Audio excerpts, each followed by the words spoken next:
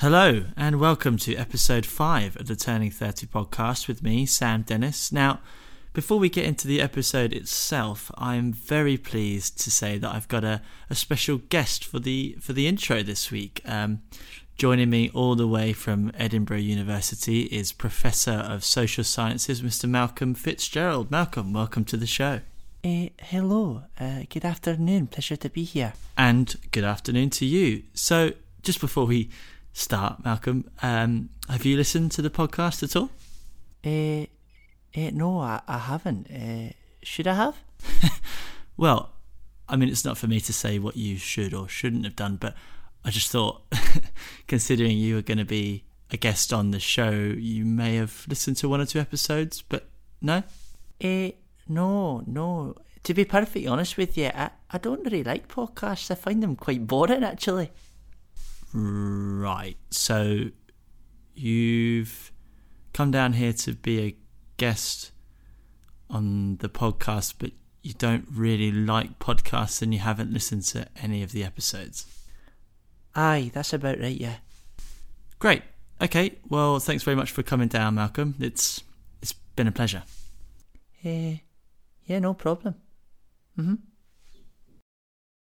Anyway, so on this episode, I was delighted to be joined by my older brother, Adam Dennis. We recorded this back in kind of February time, so a couple of things have changed since then. I think I was only 1 or 2 episodes in. I've now actually turned 30, and my partner Nancy is a little more than my partner. She's now my fiance. So yeah, we had a bit of a chat in a formal sense, which we've never really done before, about our childhood, about his engagement to his now wife, his son Seb. We chatted about a load of stuff. A few things that you need to know which we might not have mentioned. We grew up abroad. We grew up in Hong Kong and Indonesia and Spain over the span of about 10 years. And then we moved back to England sort of separately. And most importantly, we call our dad Dave. His name is Dave and he is our real dad. We just call him Dave. Bit weird. So, no more from me. Please, as usual, sit back, relax and enjoy my conversation with my older brother, Adam Dennis. Malcolm, you could get stuffed if you think you're getting paid for that load of old shite. Social sciences, my arse. You were 4.5 when I was born. Yeah. And we've always been close.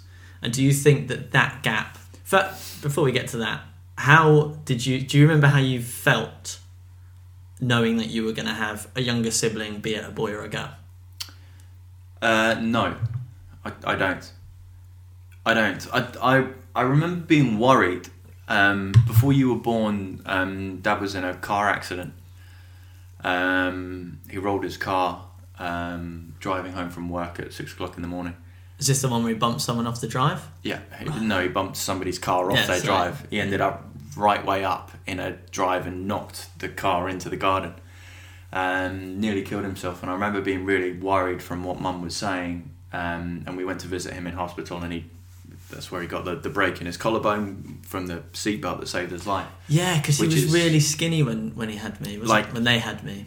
Well, I was going to say as skinny as you, but you've put on a few pounds recently. Thanks. Skinny as I used to be. Skinny as you. But that's because you can still see the overlap on where his collarbone is bending. So hospitals I associated with bad things. And Mum went into hospital, and I don't recall thinking about, she's going in hospital and I'm getting a baby brother or a baby sibling. I don't remember that. I remember her going into hospital and not being there, and Dave and I going home, and I don't know why I remember this, but they were re-tarmacking our drive at the time, and I just remember being worried. But then the next thing I actually remember is the picture that I've got on my fireplace, where they've put us on their bedroom, their bed rather, and we're facing looking at each other. Yeah, it's a great photo. It's an amazing photo. It's my favourite photo of us. But that's the next thing I remember, and I remember being in that photo. And then I remember wrestling on that bed, only a matter of years later. But I don't recall being excited about having a baby sibling. I only recall being excited that I had a baby sibling. Yeah, and that's kind of what I'm getting at, that for a lot of siblings, there does seem to be, or, from a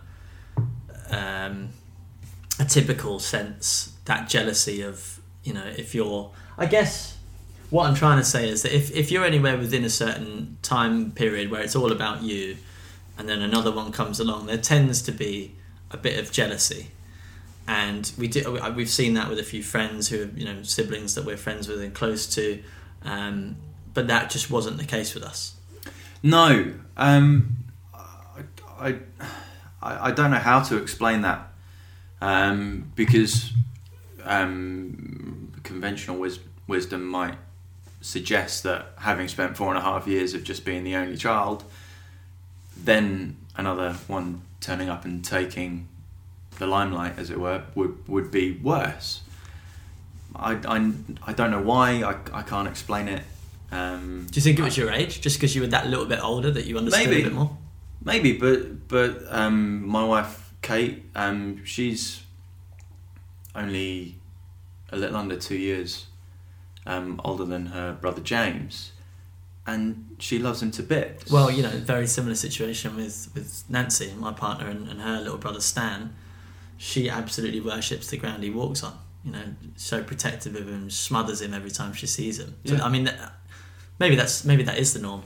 But from my experience, if there's a closer gap, that there tends to be a little bit more jealousy. But with us, there's never been that, really. No. In fact, you used to use me to your benefit.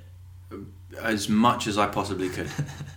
At school, at home. I remember I don't know how old you were. You'd started eating out of bowls and being able to eat. So you must have been 18 months, coming on 2 years, maybe a little bit underneath that. And you had a bowl that you just finished, and you were sat at...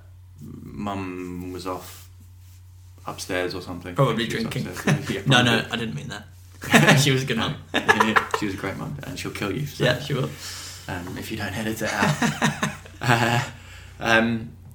I don't know where she was, but the fact of the matter is, it was the two of us, and I was in charge of you, and you finished your food, and I wanted to know what would happen if I threw a ceramic or a china bowl on the floor. So I picked it up and threw it, and it shattered everywhere.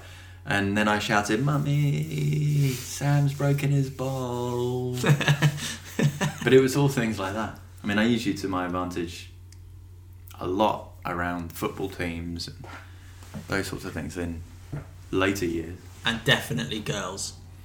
Yeah, but you got to a certain point when we were living in Indonesia where you ceased to be useful. You were a very yappy child. Yeah, and you gave away more than you could keep to yourself. So Yeah, I had to give you up at that point. that's probably a theme that has gone on as well, unfortunately for me. Oh, intruder alert! It's okay. For the listener, we're currently recording in my flat that I own with my partner Nancy, and she's just walked in and she looks very apologetic. But we shall continue. You couldn't just get us a couple of glasses of water, could you? While you're up? Oh, I haven't. You went to uni? Yes. Yeah, when I was 18, I upped sticks and moved back to the UK. And you went to? University of Plymouth. Studied? International Relations. Which is sort of...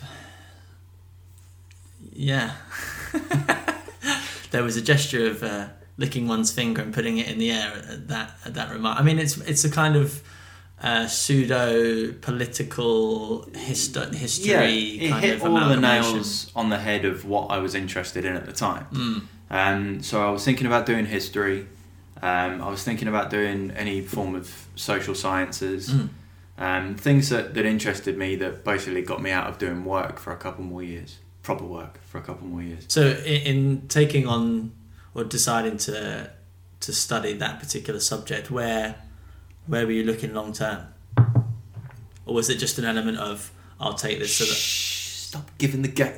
Yeah, it so was... that I can kick the can down the road a little bit. Kick the can down the road. I mean, I thought about the British military. I explored going into the RAF. Too tall to be a pilot, unless I was, interested in doing a Douglas Bader and losing my legs from the knee down if I had to ever eject.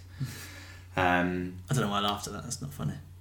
Well, Douglas Bader did pretty well over there. He was, he's a legend. We're a tall family, just to say if anybody doesn't know us. I'm 6'3", you're 6'4", and Dad's 6'5", so yeah, we're big guys. Yeah, so that 6'3", and I'm the runt. Yeah. Unbelievable. Continue. Yeah, I explored the military, explored the Royal Marines, realised that you had to run really long distances with loads of weight on your back. Not for me. And then I got interested in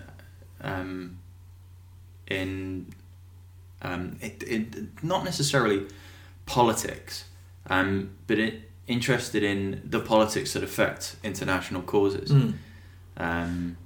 You look at something like the Iraq War and the war that was raging in Afghanistan and the pressure that it puts on local communities and the way that they react to that. Some people flee, some people embed themselves, etc., etc. It was interesting. So I kind of thought, well, potentially this could take me into routes down domestic politics, which, as I said, got ruled out. That was the first term. I was like, nope, not doing that. And I got interested. What I really wanted to do was either join the European Commission for Refugees and Exiles or the UN High Council for Refugees. And naturally, you ended up in audiovisual sales. Yeah, naturally. I mean, you can see that progression going through. I mean, and, going via estate agency, recruitment, consulting, and IT sales. I think that is such a common route. I think, without making it sound, without being patronising, it's such a common thing to hear people recruitment. I've done recruitment, estate agency. It's that kind of entry level sales. You're gonna probably get dicked. You're probably gonna get screwed over a little bit. But you learn your trade, and it ends up making you probably a stronger person. And you've ended up with a really good job, really good career. So as much as it's probably not where you saw yourself when you left uni, you can't really look down on it.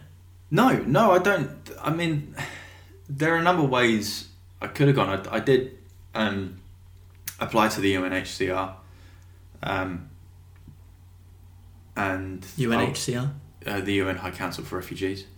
And they want you to have spent at least 10 years in the professional world to get in at a certain level, learning what happens in life, which is the right way to do it. But then, I look back on it and not to sound like an absolute bellend, but I would be taking a substantial pay cut to go in the role that I would be applicable to or able to apply for. If I was to go back and do that now. Yeah.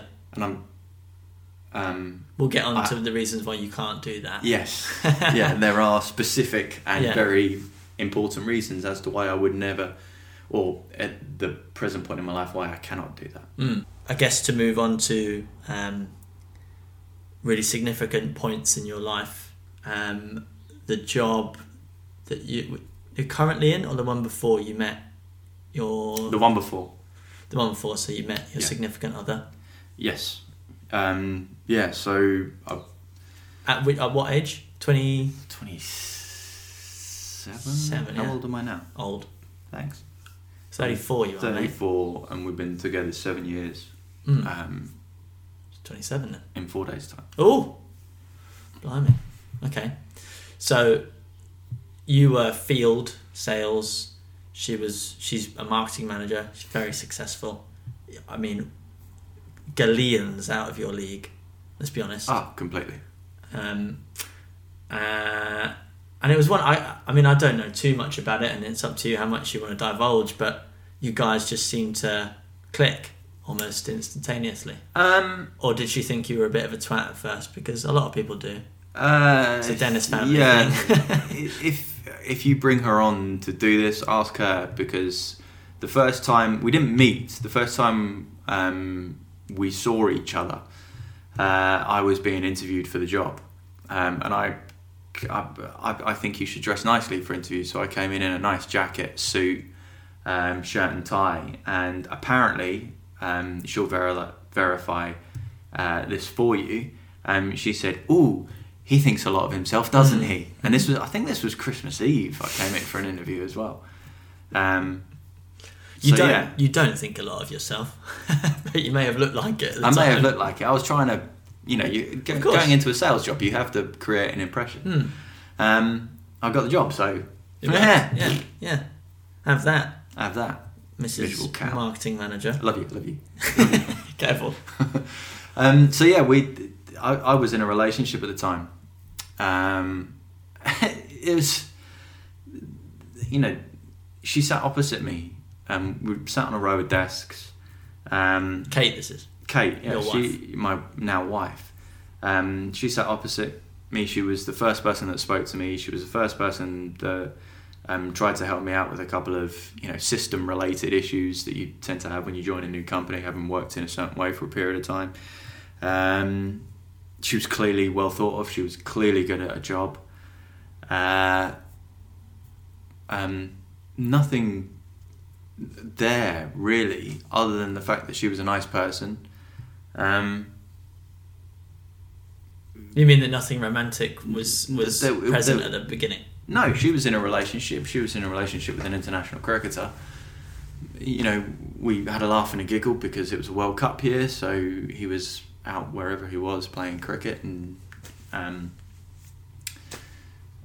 she was. We had it on the TVs around the office, and we're all making jokes at his and her expense.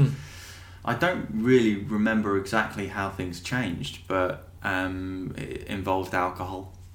As most things do. It involved my girlfriend at the time just throwing her toys out of the pram at the fact that I had a new job where there were other women that I would go out drinking with because of the way the company was run.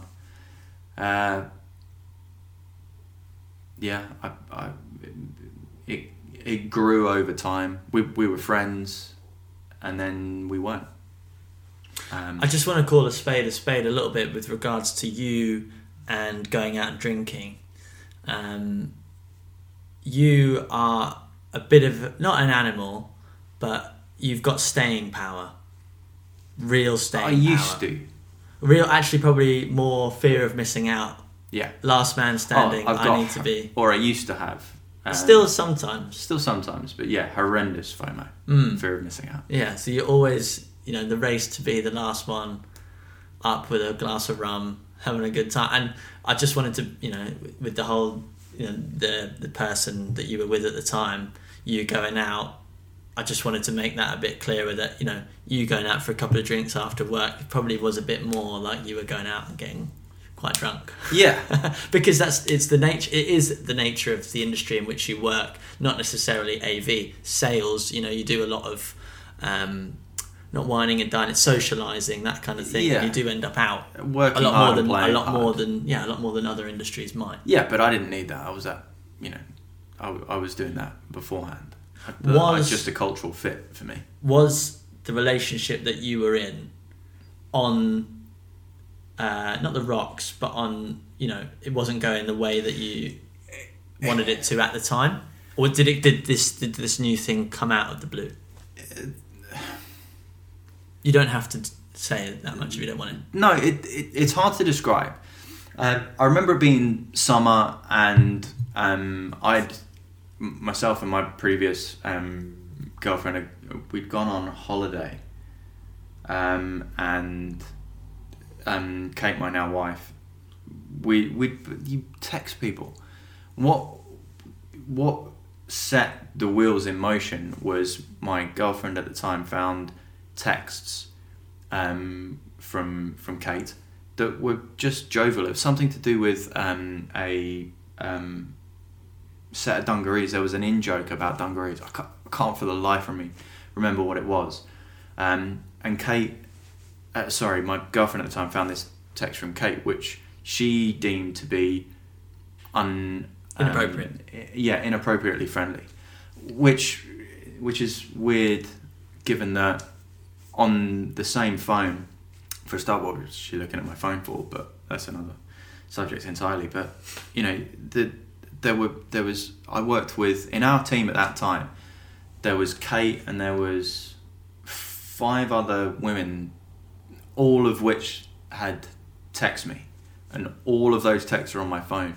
Why Kate's were different, I honestly don't know, but clearly they were, and clearly she was right, because 8 months later we'd broken up and I was getting together with Kate. Mm-hmm. So I don't know what it is, it's sixth sense or something, but in the long run she was right. But at the time it hadn't occurred to me that there was anything there.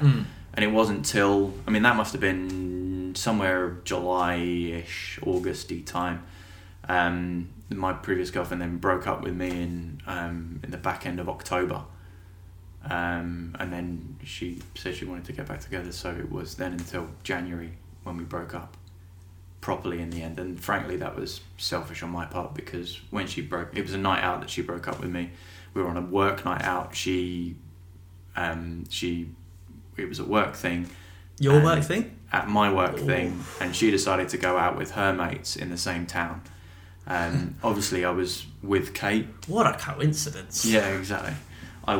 Kate was there. I wasn't with Kate. Kate was there, as well as 4 or 5 other women, and then another 8 or 10 blokes that we were out with. She got very drunk, threw her toys out of a pram, broke up with me. And yeah, bad show on my part, because when the next morning she said she wanted to get back together, we were going to her sister's wedding in South Africa at a wildlife safari park just outside of Cape Town. And I was like, I want to go on that holiday, and I can't do that if we break up. Also, it was a 3-year relationship, so I guess I was attached in some way. I didn't know that you'd had a stumble before that. That's interesting. Sorry, come on. So yeah, we went on that holiday. It was awful. The holiday was great, but we did not get on. Wrong decision. Massively wrong. It's a really, really selfish decision. But we all make them. Yeah, but what's worse is we got back, and I convinced myself that I should give it a shot, and I was stupid in hindsight. Yeah. But it worked out for the best. It worked out for the best because, whatever it was, 4 years later, Kate and I got married. Yeah, so. Yeah. And there's no good way to break up with people, but I don't think I necessarily did it in exactly the best way.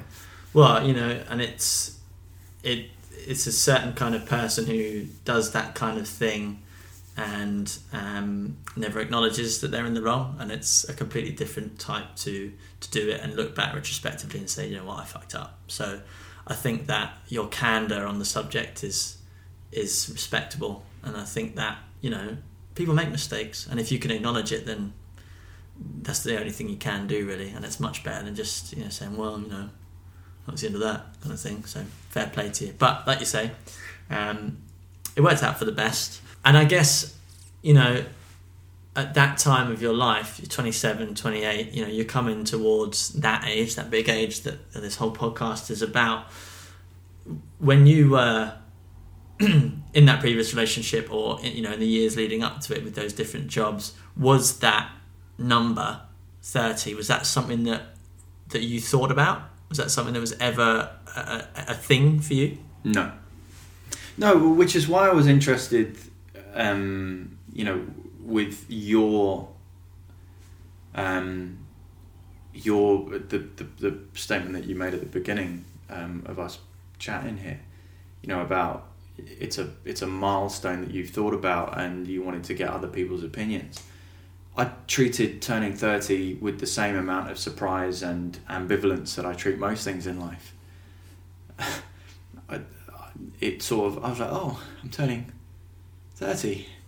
Well, another year. I never really saw it as something that was, at 28 when Kate and I were together, I was in a good position financially. I'd hired a PT, a personal trainer. I was going down the gym frequently. Nick, my best friend, the girl I mentioned earlier that I went out with in Hong Kong, briefly, she was getting married. So I wanted to get in relatively decent shape for her wedding. It suddenly occurred to me quite late on that I was turning 30, but I felt great at that point. I think it was pretty much at that point that Kate and I bought our house together while we were in Istanbul. You didn't buy a house in Istanbul? No, we bought the house while we were in Istanbul. The house is in Middlesex. Otherwise, this would be a totally different conversation in a totally different language. It was a good day. We went into the Grand Bazaar with nothing and came out with an overpriced tea set and a house. It was a good day. It was. It came as a surprise to me. What, turning 30? Yeah, sort of. Because I didn't think anything would change at that point. I joined. So I joined Sony when I was 29. I was coming up, 6 months in with Sony, and it wasn't 30. Didn't hit me until I turned 30 in January. Turning 30 didn't hit me until the May, and I was at a trade show in Bristol, at Bristol Zoo. And I'd set up my stand. Me and a mate were going for a few beers. We went for a lovely Thai, had a few beers afterwards, called it a night. I woke up at 2:00 in the morning and my right ankle had swollen up to the size of my calf. It was bright red, really sensitive to the touch, really, really hot to the touch. I ended up going into a hospital, getting given a lot of drugs, and then going to the trade show, stoned out of my mind. I picked up 2 of my biggest customers at that show. Don't remember a thing. I was on Cocodamol. Good stuff. Good stuff. That I do not like Cocodamol. It makes me feel sick. And Cocodamol is the paracetamol, and the anti-inflammatory is something beginning with L that I can't remember the name of. I was on that too, and then I was on an antibiotic, and I was on crutches, just a sock on, and I was off my head, completely off my head. And I went to the doctors after this once the swelling had gone down, and they went through the whole process, and it found out I've got gout. I suffer from gout, and I was like, so that's what happens when you turn 30. That's not a generalisation. That's what happens to you when you turn 30. Yeah, well, they say things start falling off. Well, my foot nearly fell off. I'll tell you one thing that I have noticed about getting to this age. My bladder's got smaller. Yeah, but you've always had a... I really need a wee, so excuse me. I have to edit this bit out. I could probably ignore it usually, but I thought, oh God, I need a wee, I'm going to have to go. So if you were sensible, you could have just set me up with some sort of lead. They can't hear you anymore. Apologies, but you are now well into your 30s. 34, you've just turned. Thank you. No problem. For the reminder. I just wanted to get that out there. And it's interesting to me that you weren't really conscious of it leading up to it, because I feel like I really have been, and people around me have been as well, hence why I wanted to talk about it. Mm-hmm. But another thing is that when I was 25, 26, I guess I looked at people exactly like you are now, and you, to me, represent essentially the epitome of an adult, until you open your mouth. If we rattle it off, and we'll get to, the little bits and pieces, but you've got lovely house in a really nice area, a lovely wife, and you've got a son, a fantastic son who's just over a year, turned 1 in December. Mm-hmm. And I just, like I said, that is what I think society believes by the time you're 30, or that we think that's what we should have. And I guess the way that you describe it is that it's kind of crept up on you. Yeah, I where we grew up, and the people we grew up around, or the people I grew up around, because it's different from you, given that you did your growing up years, you know, those sort of 13, 14 and beyond, in a different country to me. We had as many people in their mid to early 30s who didn't have kids. There wasn't that family unit and necessarily established with some of them, that, you know, people who were just sort of dating at that point, hadn't yet got married, that we were friends with, that our parents were friends with. There were people who had done the other way. They got married young and had kids. Some of them that had married young, had kids, got divorced, been married, and had kids with their second spouse. So I didn't see that societal definition point of, well, 30, you need to be, you know, thinking about these things. I didn't have that. I'd already seen that things happen when they happen, and it's more important that it's right than that it happens. So yeah, I was in my mid-20s and I was having fun, and then Kate came around in my late 20s, let's face it. And the decision, well, we hit 30, the decision to buy a house, literally the easiest thing I have ever. The moving part was shocking, but the decision to buy a house was easy. I didn't buy the house because it was what was the next thing to happen before I did this, and that would allow me to do that. It was because I didn't want to pay rent anymore. I had the money, or we had the money. You know, we were both relatively secure in our careers, and we found a really lovely house. Yeah. You know, for me, those were the right reasons to buy a house. The societal thing that happens is, you know, well, you should be married by 30, or you should own a house by 30, or you should be secure and know what's happening by 30. It never really occurred to me. It may have done to Kate, you'll have to ask her, but for me, it was the right thing to do at the right time. When I hit 30, I didn't then go, oh Christ, we've bought a house, I'm 30, kids, marriage. It still didn't happen for me in that way. My foot fell off, as we discussed. I noticed increasingly since then some of the things that change are... Your foot didn't fall off. You have 2 feet. I have 2 feet. Yes, to clarify, I have gout in my right ankle. Nowhere else, just my right ankle. And I struggle with it when I drink too much red wine and eat too much salty food and don't drink enough water. I struggle when I drink too much red wine in general. I don't have gout. Yeah, that's the other thing that gets worse. People joke about hangovers before and after 30. Yeah, hangovers are worse. Really, really a lot worse after 30. I can't live with a hangover now. Yeah. Particularly now that I have a son. He doesn't let me live with hangovers. And my wife certainly wouldn't let me live with a hangover. So when... so, I mean, again, this is why it's fascinating to me, because you didn't have that... we don't even need to go into the detail of why you think that there is that pressure, because, you know, it's just not a factor. It wasn't a factor in your thinking when you were in your late 20s. But if we look at the timeline, so you found Kate, you know, the time was right to buy the house, you had the money, all that sort of stuff, and the next step was to, you know, get engaged. So when I guess, when did that all come together? When did you think, right, okay, yeah, I'm done. I want her to be my wife? That's an interesting question, because again, it kind of crept up on me.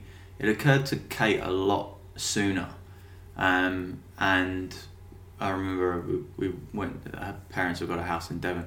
We went down and stayed in Devon, and we got to the end of the weekend or whatever it was that we were down there, and she said, "Oh, I thought you were going to propose this weekend," and I was like, "Fuck, I hadn't even thought of it."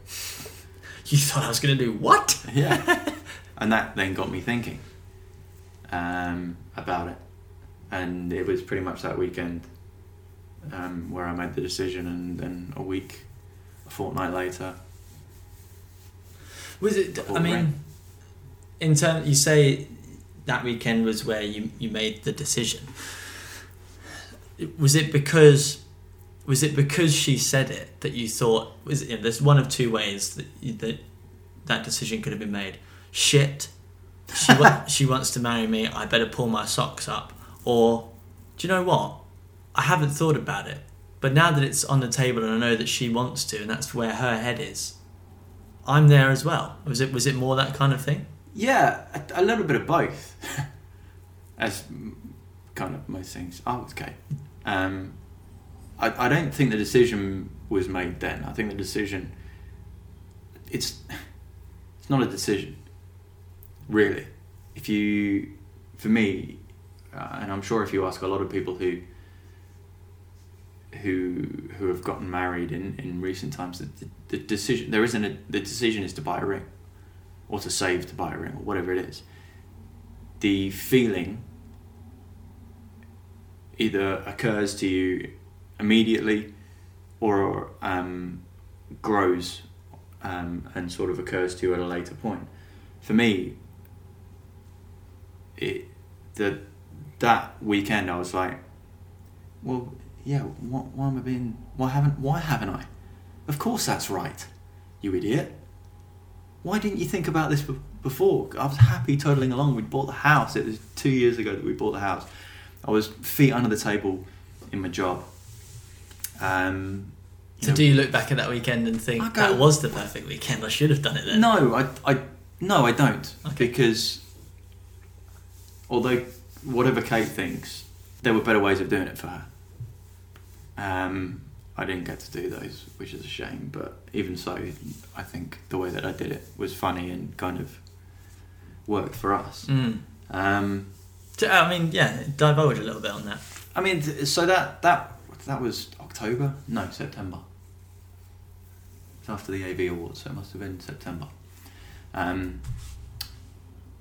It was kind of, like I said, I kind of went, why haven't I done it? Yeah. I mean, it makes perfect sense now that she says it, and I know that she's going to say yes now. Woohoo! Yeah. So that always makes things easier. Always. And in hindsight, I was like, yes, you kind of told me what ring she wants as well previously. And then it was a case of finding the right place. Kate, in the beginning of November, said that she was going to go a whole month without talking about weddings and what have you. On the 5th of November, she booked a venue. So hence why the deadline was set as soon as possible. The ring didn't turn up until the first week of December, though. So it took a little bit longer. Let me just clarify that for the listener. You hadn't proposed yet, but your wife to be, it wasn't even your wife to be, had booked your wedding venue. Correct. Now, if you knew Kate, you would comprehend how very Kate-like that is. So I had to get a shuffle on. So I did. The ring was already ordered at that point, but it took longer because it was a custom. It wasn't a custom. It was a non-regular ring, and so they had to make it from scratch, and they imported the diamonds from Canada and whatever. So it turned up, and it turned up in the first week of December. There was, I can't remember what it was, but something was going on. So I couldn't do it immediately. I hadn't asked permission from her parents yet. So I planned, we were having I think it was a Friday night. Recall it as a Friday night. A Friday night in. It was definitely a Friday night. Yeah, definitely was a Friday. It was definitely a Friday night because we were meant to be going ice skating. Yes. Nancy and I. Yes, your other half, and you and Mum and Dad were flying in, which is why it had to be that day. See, there we go, it all becomes clear. So yeah, I made a plan. Kate she's a problem solver. She loves puzzles, literally adores puzzles. So I'd planned, and she loves treasure hunts. She loves Easter egg hunts. So I planned a whole thing like down our road where I was going to do like the geocaching thing. I was going to do all of this stuff in place, which would bring her back to the house, which would bring her in front of the Christmas tree. And on the Christmas tree would be a letter, and the letter would say turn around. And when she turned around, so she'd have to solve all the clues to get to that point. At that point, she'd get into the house, and then I'd be on one knee. Yeah, fantastic idea. Yeah, for her, great. That day comes down with the cold. She was off ill. Shit. So she was at home the whole day, so I couldn't do any of the things. So I don't know what time it was. Sometime in the evening, we'd both finished work. I disappeared off that lunchtime on the under the auspices of buying her some drugs, and I'd gone to prescription drugs, over-the-counter drugs. No, night nurse. Yeah, legal cold and flu drugs.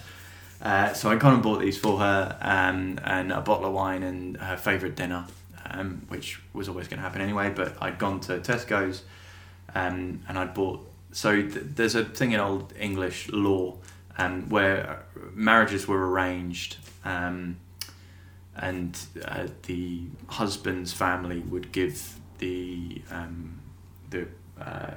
bride's family money as the way of paying off the I don't know, something like that. The groom's family would buy basically the woman. I didn't want to say that because that's extraordinarily wrong, but that kind of is the case. But as time evolved, it then became a custom that the groom would give the father of the bride a coin, as emblematic of what was happening. It was kind of just a tradition, a gesture. So I brought them some chocolate coins. Brilliant. and asked, and they said yes. So then obviously I couldn't do all the things that I was planned, so I went home, and when we finished work, I said, look, you're not feeling well, so let me run you a lovely bath, put all sorts of oils in it so she felt great, and I cooked her dinner while she was in the bath. So then I hid the ring, which came in a lovely box, and I wrote all of my notes down for what I was going to do, the plans, etc., etc. Sat down to dinner. Her favourite dinner is like a chicken dish. She loves Dover and white potatoes, so I gave her the biggest portion of Dover and white potatoes. Finished dinner, took the plate, so it was candlelit dinner, and I put the box down in front of her while she wasn't looking, and she looked at the box like, well, I opened the box like, what the fuck is this? I don't understand what's going on. So while she was looking at the notes going, what's this? I don't get it. I'd taken the ring out, and I was knelt next to her by the time she looked up, and obviously proposed. And she was like, I don't understand what's all this. So I explained to her what it was and the fact that she ruined my proposal. Yeah. So you win not only do you win because you've proposed, but you also win because you can say you ruined that. Yeah, you ruined it. I mean, for all intents and purposes, you may not have had any inclination or plan to do anything, but you could have just told her that you did and made her feel bad about it. But we'll go with that you did have a plan. I've still got the notes. I know you had a plan because originally I was going to be involved in it. Yes, you were. So at that point, Nancy and I were out for a very, very posh meal at Pizza Express. Other predominantly Italian restaurant chains are available. And we had planned and we'd paid to go ice skating at Hampton Court Palace. And yeah, we got a phone call. Actually, we got a picture of Kate wearing the ring, and we decided to scrap the plans and came round for a glass of bubbly, and the rest is history. So that was all really, really good. And then I guess the next milestone that I want to talk about, and again, it comes back to just the juxtaposition of you not really thinking about it and planning it. Or, I know that you guys had a bit of difficulty, but I wanted just to talk about that, just fatherhood really. What the feeling of knowing that it's coming, the preparation and the actual feeling of being a father, I guess it's really difficult to explain. But it's really difficult to explain, and I don't think anybody who's not a parent can quite comprehend the weird mix of emotions, particularly in my situation, which I won't go into too much detail for once. But yeah, because of the complications during birth, I got brought my son while Kate was still in an operating theatre. And I don't know how to admit this, but I kind of forgot that Kate wasn't around. So tunnel vision. I mean, not even, there's no tunnel, it's bubble vision. Your world goes from being completely open and out there to being as long as my arms, as long as I could still reach out and hold Seb. It's a really insane, surreal, emotional experience. Yeah, and yeah, again, not it's your prerogative to not divulge too much, but my understanding is that there was a 3, 4, 5 minute period where you weren't convinced that you were going to have anything at the end of that period. There were some complications, and Kate was whisked into an operating theatre, at which point you were physically pushed out by the medical staff. It was like being thrown out of a bar. And left with your own thoughts of what could potentially be happening, which must be, to have that build-up must be the single most petrifying moment. Yeah, so it can't. The two orderlies, they sent me out of the room, the operating theatre, without any instruction. It was whatever it was, 4 o'clock in the morning, 3 o'clock in the morning. I'd been awake for like 28 hours or something.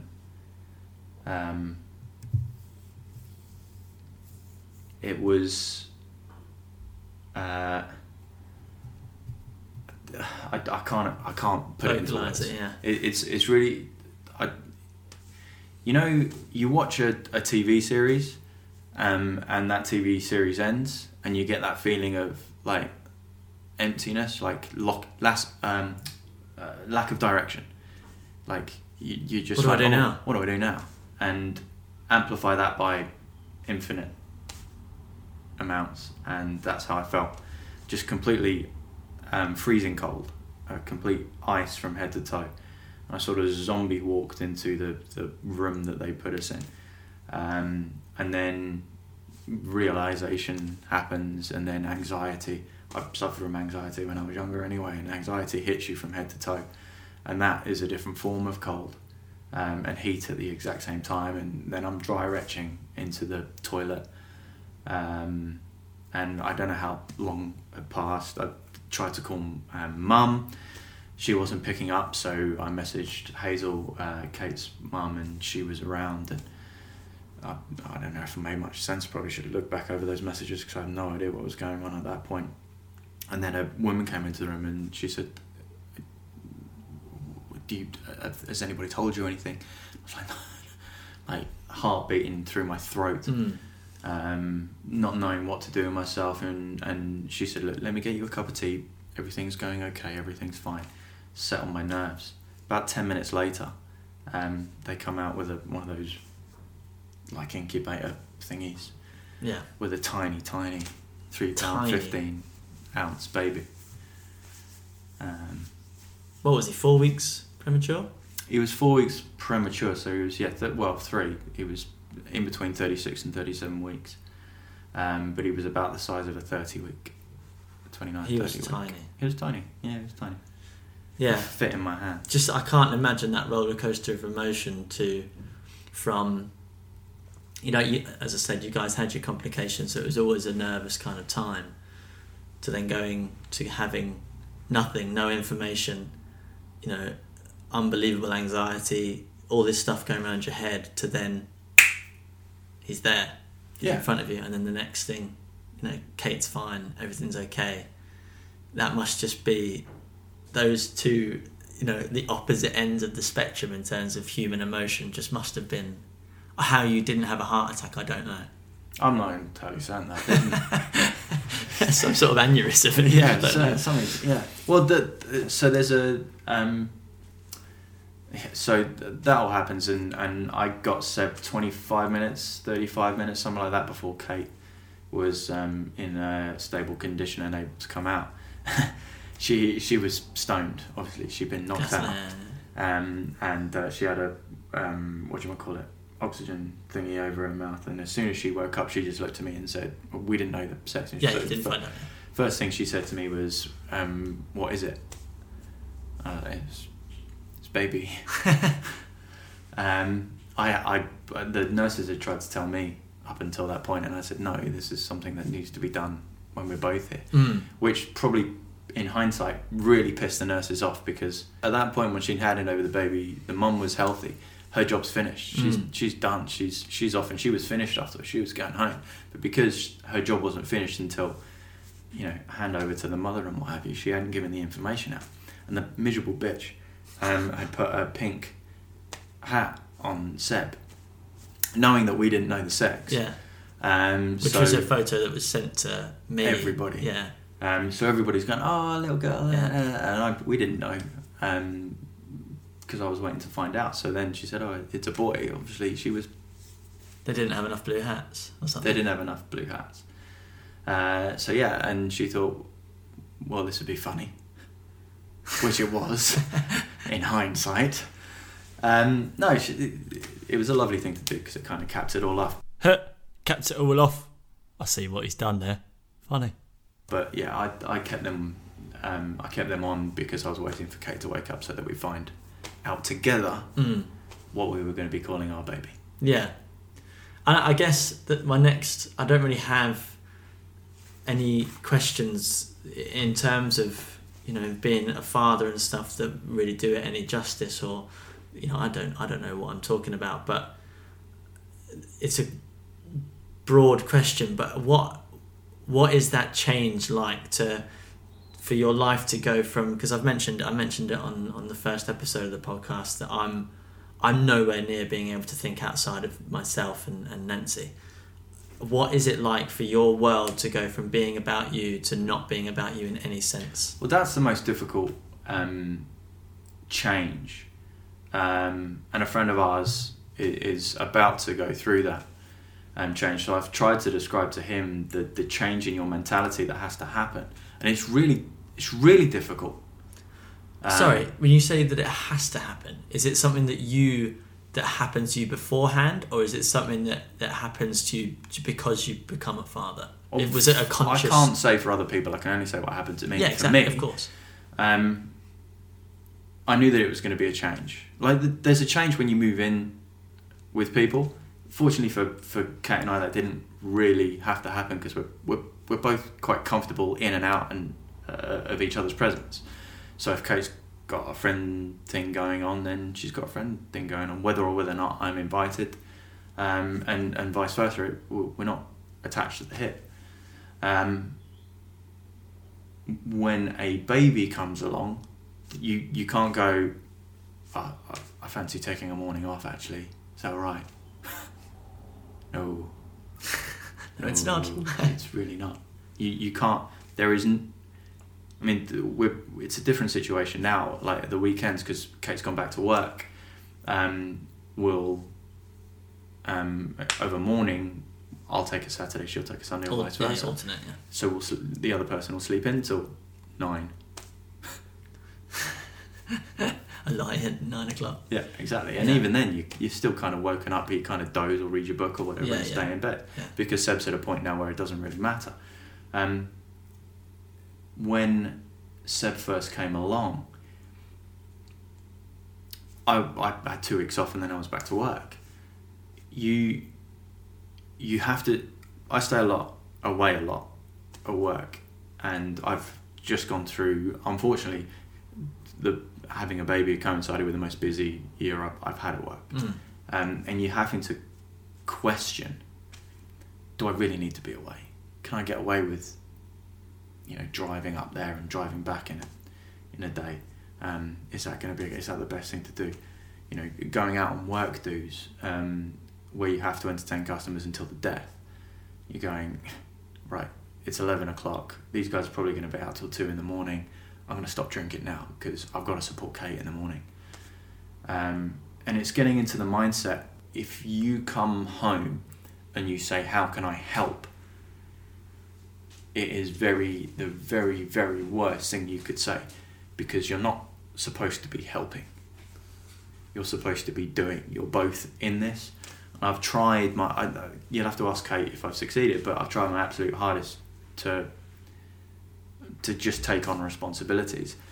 The problem is, she's really diligent and I'm really hopeless. So I have to ask. But it's what I've tried to do, although I still feel like she's the boss and I'm taking her lead and doing the thing, or not so much now, but when Seb was born, it was learning off of what she already knew because she'd done the reading, and she was the diligent, intelligent one out of the two of us, and I was not. And I had to learn a lot by doing, was rather than saying, getting home from work and going, how can I help, is saying, what needs doing? Unofficially, I took on the mantle of bath times, which is fine, I don't really mind. So my thing in the evenings was, when I got home, it coincided with just having had, later on when you just had dinner, then I do bath times, which is difficult when you've got a £3 15 ounce baby. Bathing them is stressful. Yeah. Changing his nappy was stressful at first. Everything was stressful with a baby that size, because it's all floppy and limbs are all over the place. You don't know if you're going to twist her arm backwards by accident. The poor little thing's going to scream his face off.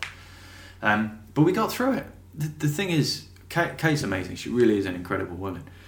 Despite all of the, emotional, hormonal fluctuations that any human being goes through. And if any potential dad, father-to-be is wondering, the sympathy hormones are actually scientifically real. Pain, some people get pain, some people don't, but the heightened emotion, crying at things that you don't normally cry at, getting angry when you wouldn't normally get angry, as a father. As a father, yeah. Obviously, women do go through that. Baby brain is a real thing. The hormones that go through a woman are among the most amazing and most amusingly brutal and mean hormones that Mother Nature has to offer. They're hilarious. I mean, one of the hormones that gets released actually makes women forget the pain of childbirth, so that they will then have other children. Let's do it again. How mean is that? Yeah. That's a horrible thing to do. Oh no, all of that pain that you had to go through, don't worry about it, just forget it. Yeah. It's alright, have another one. Let's just whip that out of there. So they want to do it again. Yeah, it's horrible. But at the same time, you know, particularly for Kate with the stuff that she had to go through, and she, you know, she's pushing for another one now. I'm not sure I can cope with the stress we've had to go through. But Seb's great. Kate's healthy. He's a beautiful little boy. See, you asked earlier on about people, and you know, you looking up to me as being an adult. I don't really feel very adult. I don't think anyone ever does. That's the thing, isn't it? No, and I agree with you. And you know, if you think turning 30 sort of brings you into adulthood, it's complete crap. It doesn't do anything for you. Frankly, nothing really changes. It's just a milestone that you then associate certain things happening with. Obviously, it means that you're closer to middle age than you were days beforehand. But you know, that doesn't really make any difference given today's modern medicine. But you looking up to, you know, me and other people around my age as being adults, you've bought a house with your other half. Does that make you feel more adult? Yes. It's a weird one because yes and no. Because yes, it does. Because it's a huge thing to do, and I'm so grateful and lucky to be able to. And I never thought, again, why I put a number on it, I don't know, but I never thought I would own a property before I turned 30. Why I thought that? Why in my head I thought, that was the milestone that I attributed with buying a property. Fuck knows, to be honest, but I never thought that would happen. So in one way, looking at it, you think, and when you first buy something, that's an odd emotion. You look at a skirting board and you think, I own that, or a tile or a brick on the outside, that's mine, I own that. But then the other flip side of it is, shit, I own something. I've got some responsibility now. I can't just leave a job because I'm a bit bored, or I can't just go and do this holiday or blah blah blah blah blah because I've got this constant payment or responsibility that if I falter on, I am in deep shit, and so is Nancy, my partner. And it's the kind of the fear that brings makes you feel younger again. So it's kind of a mixed emotion. In one sense, you feel mature, but you also think, ooh. But did you feel the same way when you bought your first car? That's a good question. The first time I bought a car, similar but not quite. It was more adolescent. It was more I'm free. The first time you paid rent off your own back. Yeah. There's a sense of achievement, a sense of independence, definitely. Yeah, but did you feel more adult? That's such a weird thing to think about. It is, but if you look at it in terms of what you need to do to feel more adult, it's never ending. Yeah. Why is 30 an arbitrary number that allowed you to? I mean, the years gone by, maybe 20 was that number, or 25 or 27.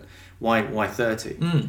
Exactly. Given how long people live nowadays, why is 30 that number? Maybe should it be 35? Should it be 40? Should it be 20? But surely you grow into adulthood by the way you behave, and the way you behave is dictated by what you have in your life at that time. Your situation. So not the number that you've just ticked into. Yeah, exactly. So yeah, you do whatever you do. You leave school. You leave home. Yeah.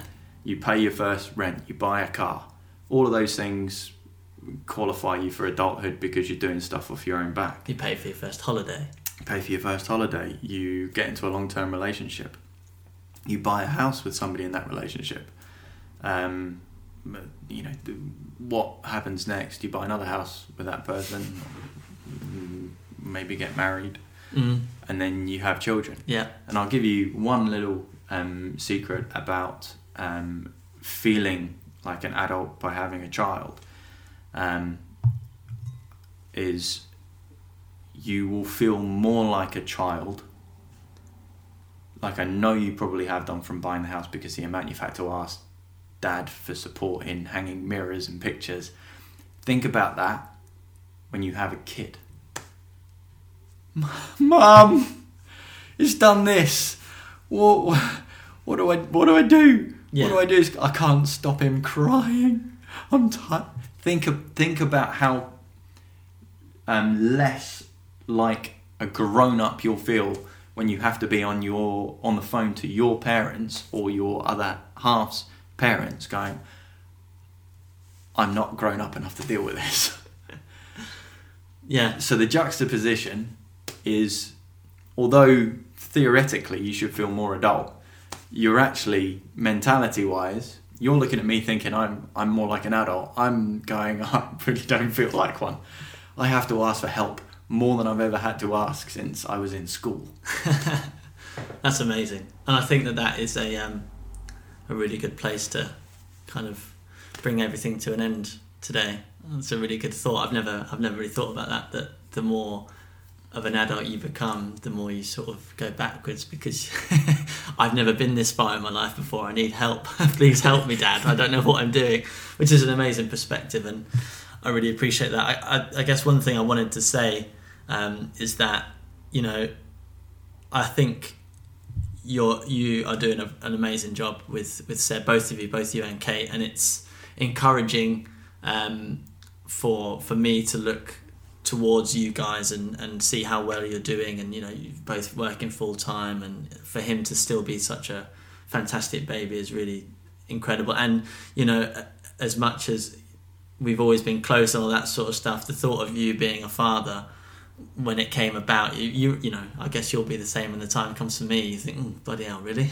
Are you really ready for that? But I think that, in all honesty, you've done a fantastic job, and I think you're a great dad. So fair play to you for that, and well done on where you are in your life, and thanks for being a good older brother. Thanks. Appreciate it. I try my best. No, I appreciate it. Thanks. Well, thanks for having me. No problem.